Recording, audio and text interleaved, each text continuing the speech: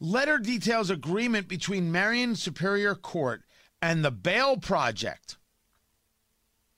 And what the letter shows, what it seems the letter shows, is that the Bail Project, which has bailed people out who've gone on to commit murders and engage in heinous crimes in Indianapolis, seems to have gotten a benefit that wasn't available to other persons or entities. This, according to the prosecutor, Ryan Mears. It's a letter from October of 2018.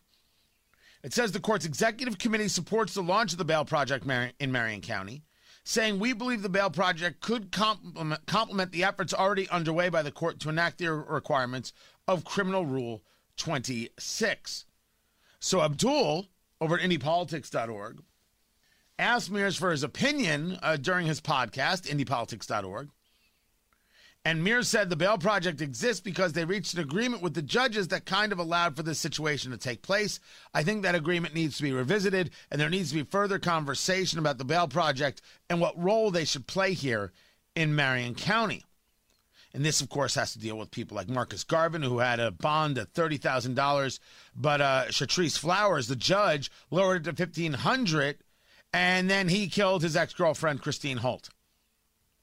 And the cases go on and on and on and on. Now, there is an update to this where, according to Courtney Crown, judges have told Fox 59 that the letter does not give the Bail Project special treatment, but instead puts them in line with bail bond agencies and other people paying bail.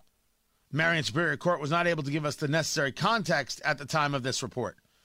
We're going to keep following the story. You know, Hammer and Nigel have been talking about this a lot, of course. And Rick Snyder from the Fraternal Order of Police has been on this subject. None of us are going to stop. I'm very happy to see other people reporting about it and sharing these stories. Very important stuff about things that are done through an official capacity to hurt the city.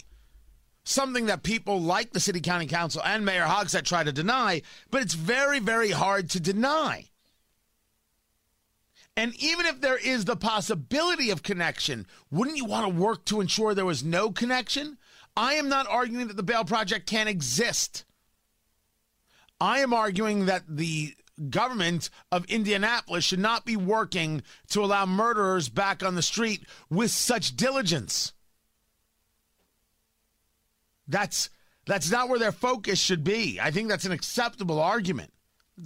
We're not having a conversation about bail. We're having a conversation about what the city does to hurt its own citizens, which is way too much and should be far less.